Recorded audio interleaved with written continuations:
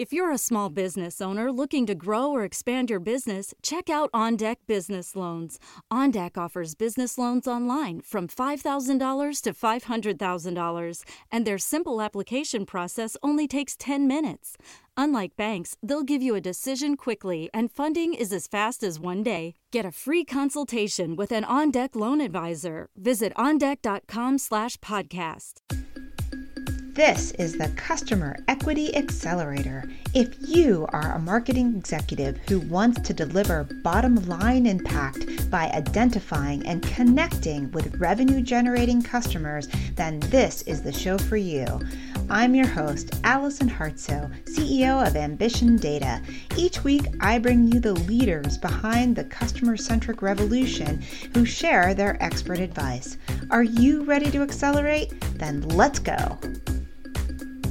Welcome, everybody. Today's show is about the recent Chief Analytics Officer Conference hosted by Corinium on May 15th and 16th, 2019 in San Diego. I'm Allison Hartsoe, CEO of Ambition Data, and we are a service that uses customer lifetime value to tell you how well your marketing is working across tools. I love that our customers treat us as a trusted advisor, so ping me if we can be your advisor too. So why should you care about this Chief Analytics Officer Conference? There are plenty of events out there, right? Well, I've been to this particular event twice before. Once in San Francisco, which I swear was pure gold, but that was about 5 years ago. And once in Miami, which was a little bit less so, and that was about 2 years ago. The companies at this show are mostly maturing or mature in their use of data, which I personally find very refreshing. And that puts them in the middle of the learn or sometimes higher into the lead stages of our customer-centric maturity curve. And you can always hear more about that maturity curve in episode 1. Now, I typically go to this event to hear what the leaders are thinking, and that's what I'm going to be sharing with you in this podcast. Now, since conferences are so much more about the people that you meet as well as the event itself, I think it's fair to say that the location is a good indicator of who will come. And this event attracted a lot of West Coast gaming companies, medical companies, and a bit of retail and several banks. So there were several companies that had a variety of wide-ranging data teams, meaning that some had maybe 500 people strong, which I would consider a large data team, and some had a few dozen, but most of the people here had multiple functions under their control, such as data engineering, data science, analysis, UX, and market research. And interestingly, just as a side note, not a single one of these leaders mentioned customer data platforms or CDPs, which we talked about a couple weeks ago. I think that's very interesting. And I also think it's because most of them have already pivoted into customer databases. Maybe they did this a little while ago before CDPs became so popular, and they seem to be using the cloud systems or other systems out of their own stack that they figured out how to grow. So I think it's just an interesting marker of maturity. Now, there were two overriding themes that you might hear across the highlights that I'm about to share. See if you can pick them out. I will identify them succinctly at the very end. So now, the event kicked off with Alejandro Canataro, who is the VP of Data at Los Angeles Times, which is a newspaper publication. And a lot of the things Alejandro was saying were things that we might find with people in the middle of the maturity curve. So he said that they were asking, do we share a common data language? They were really thinking about internal customers across the company. And his presentation largely dealt with data as a means of company alignment. This is a key stage that every company has to go through, because what a particular data field means in one part of the company is almost never what it means in the other part of the company. And sometimes the way people name these data fields is not intuitive.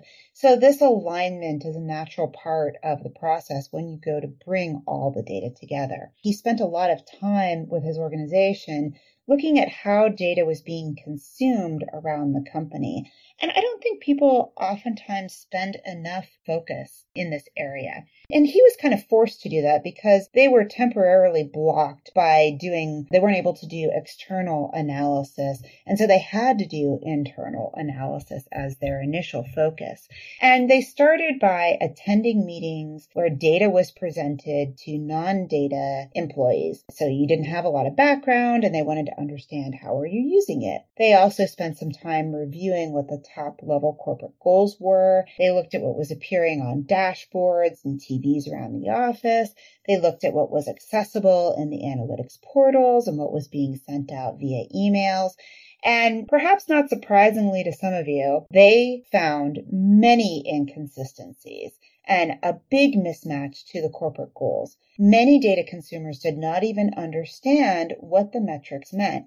Now that's important because even though they had consolidated the data and they had pushed it out to different groups, they still didn't have alignment. It wasn't enough. So he found that there were lots of opportunities to increase clarity. He looked at the classic 3 levers. What are executives looking at? What are analytics teams looking at? And what are employees looking at? People who are going to take action on the data. And he found that obviously the execs look at the revenue drivers. The analysts tend to look at performance metrics, content that drives traffic or ad revenue or subscriptions. And the employees, surprisingly, were only looking at traffic and social media numbers, which were things that they understood intuitively, but they weren't connecting perhaps more sophisticated metrics. And they certainly weren't connecting with those sophisticated metrics and what the executives were looking at. So they had to go back and say, does everybody know what the key metrics are?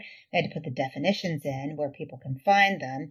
And that meant on the TVs, extra text on the sides, hover states on the dashboard. This all gets back to focus and execution. And they had to use examples to stick the definition and help them know what to do. I thought what was very interesting was that they actually pulled their design team.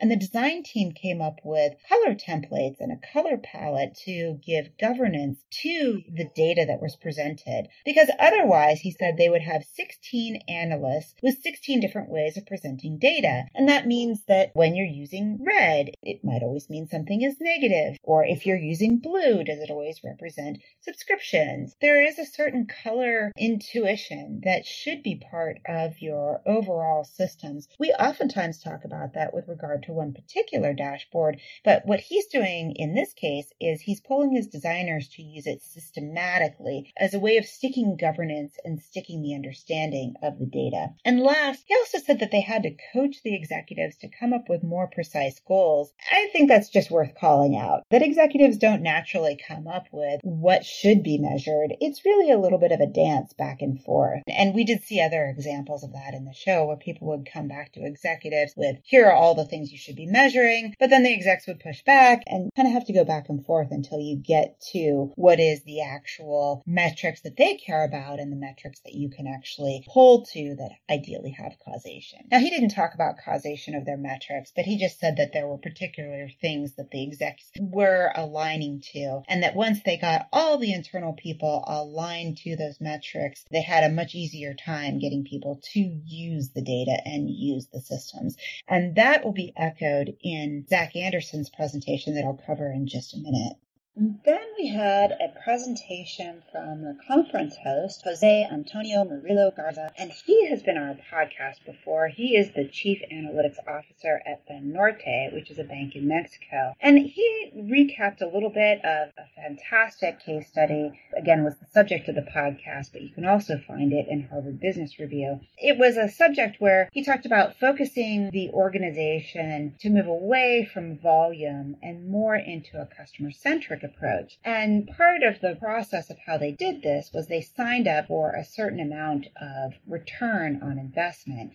the organization asked them to sign up for a 10x return. If it's going to take you a certain amount, we want 10x return on that amount. But what they actually got in the first year was 46 times the cost back. And in year 2, they got 197 times the cost back. It's a great story. I highly recommend looking it up. But as Jose was going through his slides, one of the things that really caught my attention as he was flipping past was this measurement of ROE. We oftentimes talk about ROI, which is return on investment, but what he was measuring, and this is important, he's measuring return on equity, which is how much are they increasing the value of the customer base, the future lifetime value, as opposed to ROI, which might be rear view mirror, how much did I get in dollars for X amount that was spent. So I think that's a very interesting twist when you're thinking about measurement, especially measurement of your projects. He said they had a 3-pronged strategy that looked at automation, AI, and experimentation. And as part of his digging into what those were, he talked a little bit about measuring cost cutting. And this is something I've heard before. In most cases, your big analytics projects should really start with what can be audited by everyone, and that means something that's cost-cutting focused. An easy go-to here is oftentimes where marketing is spending, maybe paid search optimization. I've heard that several times from different leaders. But in general, cost-cutting is an easier place to start than revenue generation. If you're starting with revenue generation, then it's harder to measure the impact. But when you go to measure the impact, the recommendation is to measure it in terms of customer lifetime value, particularly from Jose, who that is what they do. Now, he looked at, are they extending or deepening the relationship? That's really what they're after, is not just an immediate close, but how well are people coming back and re-engaging with the company? And in order to understand that, they needed very well-designed test and control groups to see if they were really having an impact. In addition, he said it takes time to build consensus across the organization. Anytime you're dealing with the customer, you're really spreading across the organization, and you need that buy-in so that somebody doesn't immediately say, oh, well, it doesn't have anything to do. This is what really happened. You almost need to get everybody on the bus, get them thinking, get them on your side before you run the test and control that might measure the impact. He also said that some of your estimates may need to be refined as you go, so it makes sense to start with conservative estimates and then update as you start to see the progression of where things are going. Completely agree with that. Jose talked about prioritization, and I thought a very interesting insight of his was that large teams tend to get budget restrictions. So once you get critical mass and you start getting your projects running through, you have to be careful about which projects you're going to pick. And that means you need to pick projects that are going to be more profitable because they need to go back and support your budget ask. So the consideration of ROI impact starts to be very important. It says once you have an impact, everybody comes in and they start wanting to work with you. But having someone who can help sort out what are the high impact projects becomes a really key factor as you want to continue that critical mass. His example was particularly around credit cards, and in the course of giving his example, he mentioned some interesting things about cognitive biases that customers have. And he cited hyperbolic discounting, which is not a term that we use very often or one that we talk about very often. So just to give you a quick definition, this refers to the tendency for people to increasingly choose smaller but sooner rewards over larger, later rewards when the delay occurs, when they can get something immediately versus later in time. So hyperbolic discounting is something that they actively tested for and found that there was indeed a cognitive bias, particularly around credit cards. And their tests showed that the customers were more willing to take a product with the short-term benefit than the long-term benefit. And so what they had to figure out was what were the right features that were valued by customers. And that is what they architected their test results designed to do. So an interesting example of the interlock of testing, cognitive bias, and hyperbolic discounting all coming together when a company tries to say, is this going to move the needle or not? So a very nice presentation from Jose Murillo at Banorte. Another presentation was given by Zach Anderson, who is the SVP and Chief Analytics Officer at Electronic Arts. And Zach emphasized using the right tool for the job. And like a lot of leaders, they move so far ahead of the market that they tend to build their own tools in-house. We've seen this before with Amazon, historically with eBay and Yahoo, when Paige was on the show. We've talked a lot about, or we've seen this example a lot, when companies are moving so quickly that they aren't held back by what might be produced for everybody in the MarTech stack. And what they did that was very interesting is they combined the telemetry of the game and all of the data collection with what would essentially be like a dashboard, so that the designers and the people who were actively trying to program the games could actually see in the game and have the data superimposed on top of the game. And this allowed them to replay certain sessions, watch certain paths, almost like different UX sessions. They could see where frustration was happening. They could see when players were dying. They could see when players were way off the map for some reason and then maybe frustrated. And with that information, they could give them or arm the developers, really the product managers, with information that helped them know what to fix in the system. But even more than that, because EA uses a lot of customer analytics, they could cut it in a more refined way by not just all users, but maybe by loyal long-term users and where they were getting frustrated versus people who were in the middle layers versus people who were maybe just getting started and one-timers. They could really cut the data in a lot of different ways. Now, Zach is very good about talking about their process of how it took them some time to get their metrics aligned across the organization. And he shows 4 core player metrics that the organization still uses today. 1 is unique players. 2 is session days, which we oftentimes think about as engagement. How often are you in the game? How often are you coming back? 3 is average spend, obviously leads very closely to CLV. And the last one is NPS, which is the Net Promoter Score, which is a great way for getting voice of customer into the system. So he talked a little bit about how it was a process to get those metrics sold in-house and to get access to the data. It wasn't something that they came up with initially. Initially, they came up with about 20 metrics, and the execs were like, nope, can't use that. And so he had found through another mentor of his that someone told him that nobody can remember more than 4 things. So he just took all of those items and boiled it down to 4 goals and said, okay, let's just focus on these 4 things. And I think that's somewhat true. I know for billboards, the rule of thumb I remember from journalism school was just 7 words on a billboard. That's all somebody can capture at a glance. And I do think that's true. So more than 2, less than 7, somewhere in there you've got magic. 4 is certainly a great place to be. But no one can drive their company by looking at a top-level group of metrics that are all equally weighted as important, but very voluminous in number. There's a tendency to look for the tip of the spear. And so spending the time to figure out what are those metrics that are the tip of the spear that really drive the business. If this happens, everything else must be true, is a worthy exercise. It's a difficult exercise, and it's one of the things that we see as a key piece of the maturity curve process. So their core metrics obviously capture CLV as well as monetization and customer voice, and those are all really fantastic elements to drive your business around. But then he also talked about how once they set the metrics down, it wasn't like everybody just signed up and started using it. They actually had to fit the rhythm of the business. So they spent a lot of time figuring out, similar to the LA Times story from Alejandro, they spent some time looking at how people were using the data, and they noticed that business owners regularly talked to finance, but they did not speak to customers in the games. So they set a weekly meeting to start the habit. It's only a 30-minute meeting, so I thought that was very interesting too. It's a short meeting. They talk about metrics, talk about player behavior, and they never come to the meeting without something interesting to say. So they always have an agenda. They always have something to communicate, but they're also making it a two-way meeting.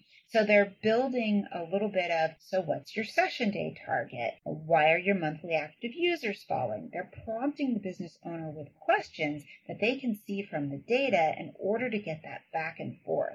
And the side benefit was that it got a lot of the leaders used to looking at the data, and when they did that, they found flaws in the data that only they could see, and they started to care about whether it was good data. So this back and forth process was instrumental in increasing the quality of the data as well as getting ownership from people who were using the data. Ultimately, that became a really nice reward for both parties, and as a result, the core player metrics were set in the team goals, and it became something that the whole organization eventually pivoted to and started to drive by. And that was very important, particularly at Electronic Arts, where you've got a lot of companies, a lot of different studios that may be kind of operating as their own city-states. So it's difficult enough when you have to reach across an organization, but when you have product lines that are almost like their own little entities, they really had to work hard to get these groups together. So kudos to EA for making that happen. Now, Zach did mention that he noticed adherence to that weekly stakeholder meeting was a great indicator of the maturity of a particular studio and how willing and receptive they were to using the data. I think that's a very good indicator that anybody can use internally. We all need those stakeholders who are going to sign up to use more data, to take a little bit of risk, and to trust in the data. And that can be a great way to figure out who's the right person. He said, don't be afraid to cross boundaries. Customer analytics inherently crosses departments. Customers do not care about your org structure, but internally, as you're crossing boundaries, you inevitably will upset people. And you have to let the analysts roam freely in order to find those opportunities. You can't keep them just pigeonholed. And he was lucky in that he had CEO backing. So when he would go to ask a particular group for data, he actually had a letter, a little letter from the CEO that said, please give Zach the data, and if you have a question with this, call me. And so that letter from the CEO helped him go around to each part of the organization and crack open that data set. Some actually did call the CEO, and in some cases he had to get around some very strict restrictions, but it always allowed him to get to the data, which allowed them to get a bigger and better view of the customer, because you're just one person and you're not exactly representing the customer, you're representing data that represents the customer. So the process of reaching out across the organization is difficult. You do need air cover. Getting it from the CEO is fantastic, and probably one of the best stories I've heard about somebody who was able to go across and do that. It's the same with Banorte as well. They oftentimes talk about how they have to politically work across the boundaries and the nuances and the time and effort it takes to get across those different parts of the organization and make everybody feel comfortable. Do not underestimate that time. So next up, we had a session that was ironically talking about silo breaking. And this wasn't one where we had a particular one person giving a presentation. It was an overall discussion session. And the key question was, okay, what does it take to break down those silos? Everybody knows it's an issue. Should you be hiring certain types of analytic practitioners who are able to do this? And there was consensus that oftentimes when we're hiring analytics practitioners, we really don't think enough about the soft skills, the resilience, and the relationship building it takes to get across. And second, finding reasons to break down those barriers is a bit of an art. So never show up to a meeting without something to teach people. Never let them think it's a waste of their time. And always bring in something about, hey, did you know this was happening over here? You almost become a little bit of the representative across the organization, because you might have information that affects one part of the organization with another part of the organization. And that's a very valuable conversation. It's not your job to resolve those issues, but it can be your job to highlight the considerations or concerns. The the word that was given to this was called cross-threaders. And I thought that was a very interesting description because essentially what you are doing is you're inserting analysts into the business as subject matter experts, but they're cross-threading their knowledge across the business. And in order to get very good customer impact, you've got to have that cross-functional relationship building, the cross-functional information, and a culture that's it's okay to challenge the data. So they talked about that as a little bit more like matchmaking than ownership. And when you start to see people who can share data uncomfortably, that's a good sign that people are starting to feel okay. They're starting to take some risks. They're not worried about being called on the carpet because they know it's something that can be fixed and they're going to move on and everything's going to get better. So there are tons of reasons that people can come up with to shield the data, but the size of your impact is directly limited to the size of data access. That comes from Zach at EA. So when you're hiring, think about the people that you can hire who can sell analytics or relationship build and perhaps be change agents in addition to the fact that they're great analysts. I have seen some organizations that just hire that as a specific person, but I think it's great if you can get it into an analyst skill set as well. It's not just somebody whose head's down in the data, but you can use both types. It's not like everybody has to be a relationship builder. And later in the day, there was a short session by Ian McCauley. I'm not sure that I'm saying his name correctly, but he's the founder and chief innovation officer at Infinite 8 Institute. And his session was about emotional AI. And that was somewhat fascinating and horrifying at the same time. And I'll talk more about this at the end. But basically, their mission is to design solutions for thoughtful integration of AI into society. And he made the point, a good point, that people are creatures of emotion, not necessarily logic. They built, as a result, a deep neural net named Providence, and he had a number of applications that they could find to use this deep neural net. But what Providence does, by the way, it's specifically not in the cloud. It runs on a supercomputer, but it is specifically designed to understand emotional analytics. And at one point he said, why do I need a data scientist if I can tell what people are feeling right now? And right there, that's scary for a variety of reasons. But as he went through what must have been at least 15 examples of emotional analytics, it started to be a little bit like Tom Cruise movie Minority Report, where they have the precogs, and whether it's security for a construction site where they're understanding that a person's intentions are good or bad, or whether it's consumer retail where you're looking at what will fly off the shelf, understanding how people really feel about an item before they express that emotion verbally can be a little bit precog related. Where is privacy? Do I have a right to think certain thoughts that might flash across my face, but keep them private before those are outed and try to sell me something, or you try to assume that I have bad intent? You know, in a sense, there's always a check and balance. There's a super ego on top of the ego that helps us control some of the thoughts that we might have. The idea of AI picking up on those micro moments and surfacing things that we should be buying or understanding what we really feel about a product is definitely pushing the edge of what I think is allowable for AI. And I'll come back to that at the end. But across the presentation, people didn't talk deeply about AI with the exception of Ian's presentation, maybe one other one that was happening at the same time. But they did always come back to the idea that they were planning to use AI to make the jobs that they were doing better, faster, smarter. So there's quite a lot of AI present, even if people aren't talking about it as specifically AI. It's almost a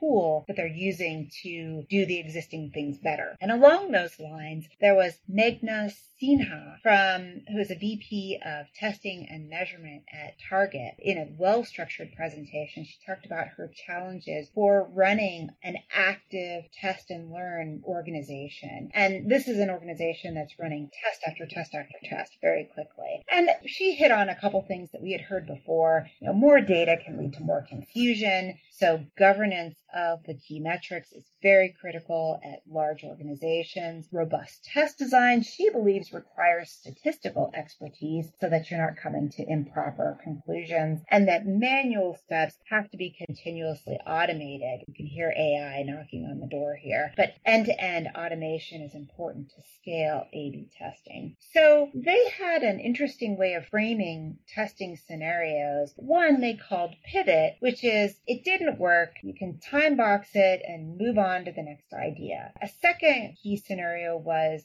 you kind of got mixed results. Maybe you should iterate on it, fix and try again. And the third one was, this is a slam dunk success. We should move at speed to implement and scale. This is an action group. So the result here is push it. And of these three different characteristics, whether it's a pivot, an iteration, or an action, she said it's important to consider the ratio that you want. They use 40% pivot, 30% iterate, and 30% action launch, which is about what they're looking for, what they think is kind of their North Star for outcomes in order to make things self-sustainable. She also mentioned a very key concept that I find people don't think about enough until they make this mistake multiple times. And Lauren Hadley from Ambition Data referred to this in his testing podcast just a few weeks ago. So she talked about the 7-question framework, and at the beginning of the questions are the table setting questions. What would you need to be true? What is your assumption? You can't just say, I want to test this. So there's a lot of discussion in the first question as well as in the second question, which is, what are you trying to learn from this test? She said it might even be a 2 or 3 hour session with cross-functional teams to get those first 2 down, get all the voices heard, and to really understand if it does X, we will do Y, or under what considerations. If it does X but not Y, then we'll do Z. So framing that up and making sure that you come into a test with a very clean hypothesis is a key consideration. So the output of 1 and 2 is the third question, what is your test hypothesis? The fourth one is, what is your primary decision metric, and are there any levers that will impact that measure? The fifth is, what is your expected lift in the decision metric, or what's the goal? And 6, what are the executional constraints, again, echoed by Lauren? And 7, what actions or decisions will you take based on the outcome? So spending the time to ground the test in the right hypothesis is incredibly important. Again, no one knows what they want to measure, and it takes a little bit of back and forth between the analyst and either the product managers or whoever your stakeholder is on the other side to make sure that you're going to set up the test for success. As a result, they did create at Target an internal, they call it 10-page manifesto to help keep everybody aligned to these key concepts. I thought that was very well done. Now, finally, toward the end of the day, we had Richard Fox, who's the VP of Data Science and Analytics at Apex Park Group, and they are very dialed into customer lifetime value. They're looking at predicting behavior, pulling in the weather, looking at different areas of the park that's being used. And what I thought was so interesting about this presentation wasn't just the segmentation, but it was the way that you could take the online world of understanding different product categories and the usage or the consumption across different product categories and apply that to the offline world in different physical areas of a park. So you might have a games area and a food area, or a water park and a roller coaster area.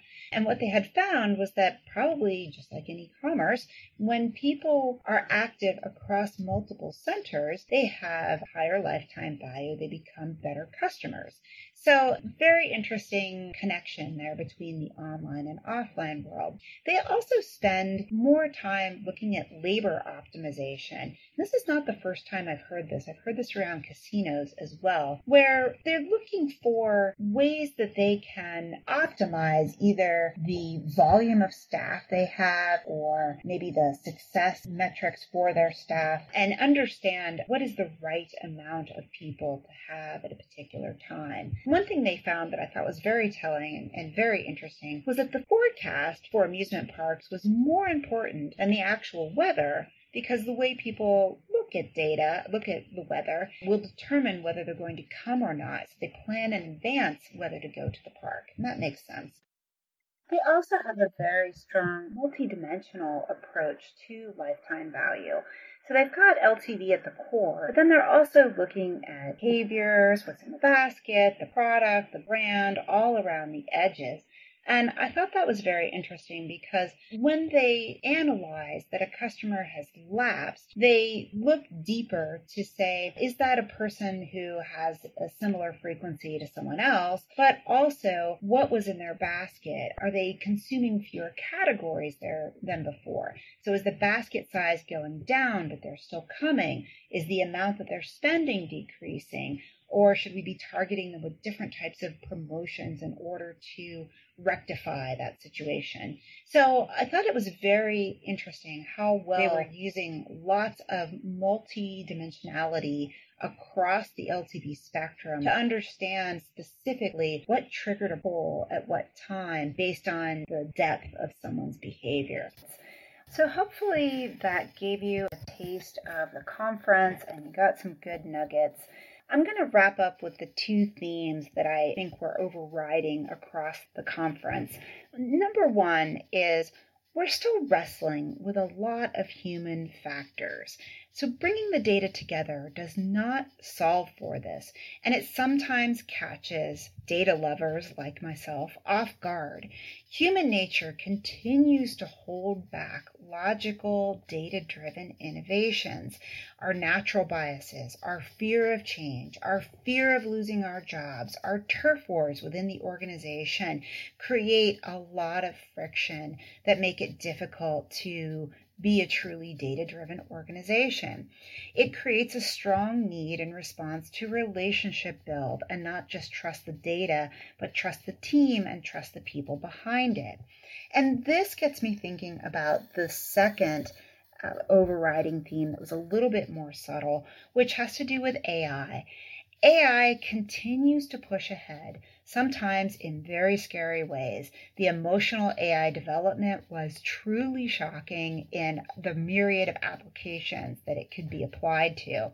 And there's a lot of conversation around using AI for limited uses like hyper-personalization, but also to dig into things like causality. Now, when many systems like ours, like democracy, exist on faith, and we believe we're being represented, for example, or we believe a doctor has our best interests in mind and not their success ratio at heart, then something like AI has the potential to uproot a lot of these beliefs and lead us into a world that we don't fully understand yet. But I think there's an opportunity to find a balance, to have enough human nature to slow us down, to consider the second and third order consequences behind each innovation. That means to deeply ask, is this a good thing? And then what? And then what? But not so much that every little data innovation becomes a threat to someone's job. So if your job sounds like a scene from the movie Office Space, then maybe some innovation is acceptable. After all, we're not faxing anything anymore. Consider for a moment that our role is to do what AI never can, to think deeply and humanly, to guide the choices that collectively make our world a better place. And of course, that is also the heart of customer centricity.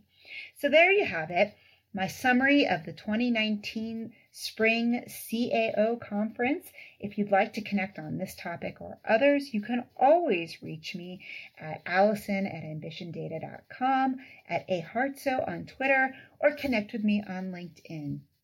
As always, everything we discuss is at ambitiondata.com/podcast. And remember, when you use your data effectively, you really can build customer equity. It's not magic. It's just a very specific journey that you can follow to get results. Thanks, everyone. Thank you for joining today's show. This is your host, Allison Hartso, and I have two gifts for you. First, I've written a guide for the customer-centric CMO, which contains some of the best ideas from this podcast, and you can receive it right now. Simply text Ambition Data, one word, to 31996. And after you get that white paper, you'll have the option for the second gift, which is to receive the signal. Once a month, I put together a list of 3 to 5 things I've seen that represent customer equity signal, not noise. And believe me, there's a lot of noise out there. Things I include could be smart tools I've run across, articles I've shared, cool statistics, or people and companies I think are making amazing progress as they build customer equity. I hope you enjoy the CMO Guide and the Signal. See you next week on the Customer Equity Accelerator.